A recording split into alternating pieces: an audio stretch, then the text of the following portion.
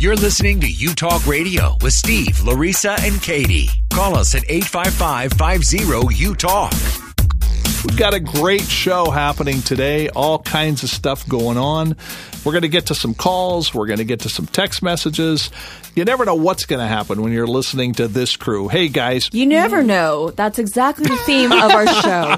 It's called You Never Know, not You Talk anymore. That's true, because you don't, especially being with you two guys. I never know what you're going to do and what you're going to say, and even some of the practical jokes you're going to play on me. In fact, you're talking about people sending us texts, and we've received one from someone named Kim recently, and it's a doozy. She says, I have a friend who is fascinated with death. He wears black and wonders what it would be like to die or kill someone. I don't think he is a violent person.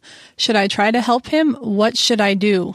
You know, when people use the words die or kill and they think about that, that's normally a warning sign. Because, you know, whenever they have these mass shootings and these troubled, guys, and, the first thing that always happens is like, they were writing things on Facebook about killing and dying and having nightmares and fantasies about, killing people. And so, even though she says he's not a violent person, I don't know. I have some concerns about that. I do too. But I knew someone in high school. I actually met this kid when we were sophomores, and he was a lot like that. He always wore death. He always wrote these really gruesome poems about killing people and what it would be like to die and just watching it happen. And I finally asked him one day, because he scared everybody at the school, and I was like, why? What's your fascination with death? And he said, well, it's just something I like to do to stand out and be different. I don't really want to kill anybody. I just wanted something to make me different. But I don't know. That's not always the case. Sometimes they really are wanting to hurt someone. So you should make sure that you talk to them and just find out. And if they are wanting to really hurt someone, you should have them get help.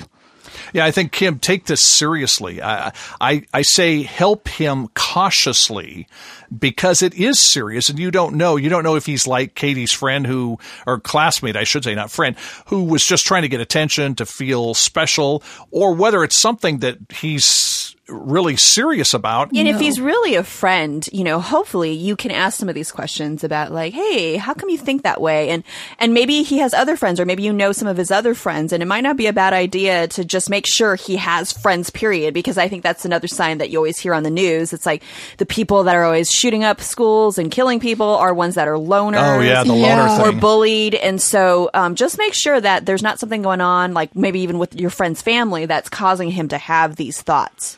Hey, guys, I think we need to talk with our own Dr. Josh, a psychologist who has a specialty working with youth. We've got him on the line right now. Josh, how do you weigh in on a text message like this, and what do we tell Kim? Hey, guys. Thanks for bringing me in on this. I definitely agree that anytime anybody starts talking about death, it could be a warning sign, and we want to take it seriously for the safety of everybody involved. Okay. One of the things that I heard them say in that text is that they were thinking about death and what it would be like to die, and then also what it would be like to kill other people. So there's really two pieces going in play here, where one is more of that idea of suicide, of killing themselves, and then the other is a potential homicide and killing others. I liked the comment when you said about that sometimes people do say things in part for what's sometimes called the shock value or to be unique. Okay. And really at the end of the day, don't we all want to feel special? Yeah. Absolutely. Mm-hmm. I do. We want to feel loved. And I think that that's really a key idea of how to help people in a lot of different issues. It's really important to make everybody feel loved and to feel special. And one thing that I think is important to talk about here is stigma. Do you know what stigma is, especially with mental health issues? Stigma. Yeah, unpack it for us, Dr. Josh. When we think of things like mental illness, especially when you get into talk about death and violence, stigma is the idea that there's something not good about you because you have this issue. Historically, we've had all sorts of ways of stigmatizing people, but when we have more stigma, people aren't going to seek help. And it gets back to that idea of if we stigmatize a problem, that's really putting somebody at a less than status. And we really don't want to do that. Again, that makes them feel not loved and not special. Yeah. Got it. So in this conversation, just because someone is saying they're thinking about death sometimes and oftentimes they get pushed off to the side. That adds to the stigma, that adds to the loneliness, and that actually makes it more likely for problems to happen, either to be self-destructive or other-destructive. Whoa, okay. Because no one really wants to feel like an outcast or that there's something wrong with them. Right. So the more that you can actually embrace the other individual when there's problems, that's when we need our community surrounding us and cheering us on, not backing away going, "Oh, I'm scared of you." But it's really easy to do that. So just the opposite of how we might normally respond is what you're saying. Right. Okay. Right. Exactly. And you guys were talking about a lot of the news stories about school shootings and public shootings. And that is in our consciousness. And it is a threat. It's significant. But the thing that I think is important to remember is most people with mental illness are not violent. Okay. Most people who have a thought like this won't actually hurt somebody else. That doesn't mean we don't take it seriously and we don't need to intervene, because that's obviously absolutely important. But, for instance, somebody who's suicidal is not likely to hurt somebody else. They're really interested in hurting themselves.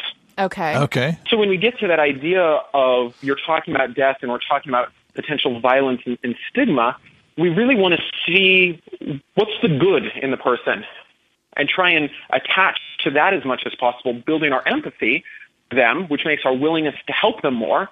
But then that also can help them feel better about themselves and recognize that, wow, somebody cares about me, and maybe there's a reason to keep going. Okay. What you're talking about, Josh, I think is, and you and I have talked about this before, is the concept of coping and then having hope. And that's really, I hear you saying, is offering them hope, which is in turn going to help them cope. Yep. You know, the other thing with this is a lot of people really want to help and they're not sure how. And these ideas of making somebody feel loved and special is great.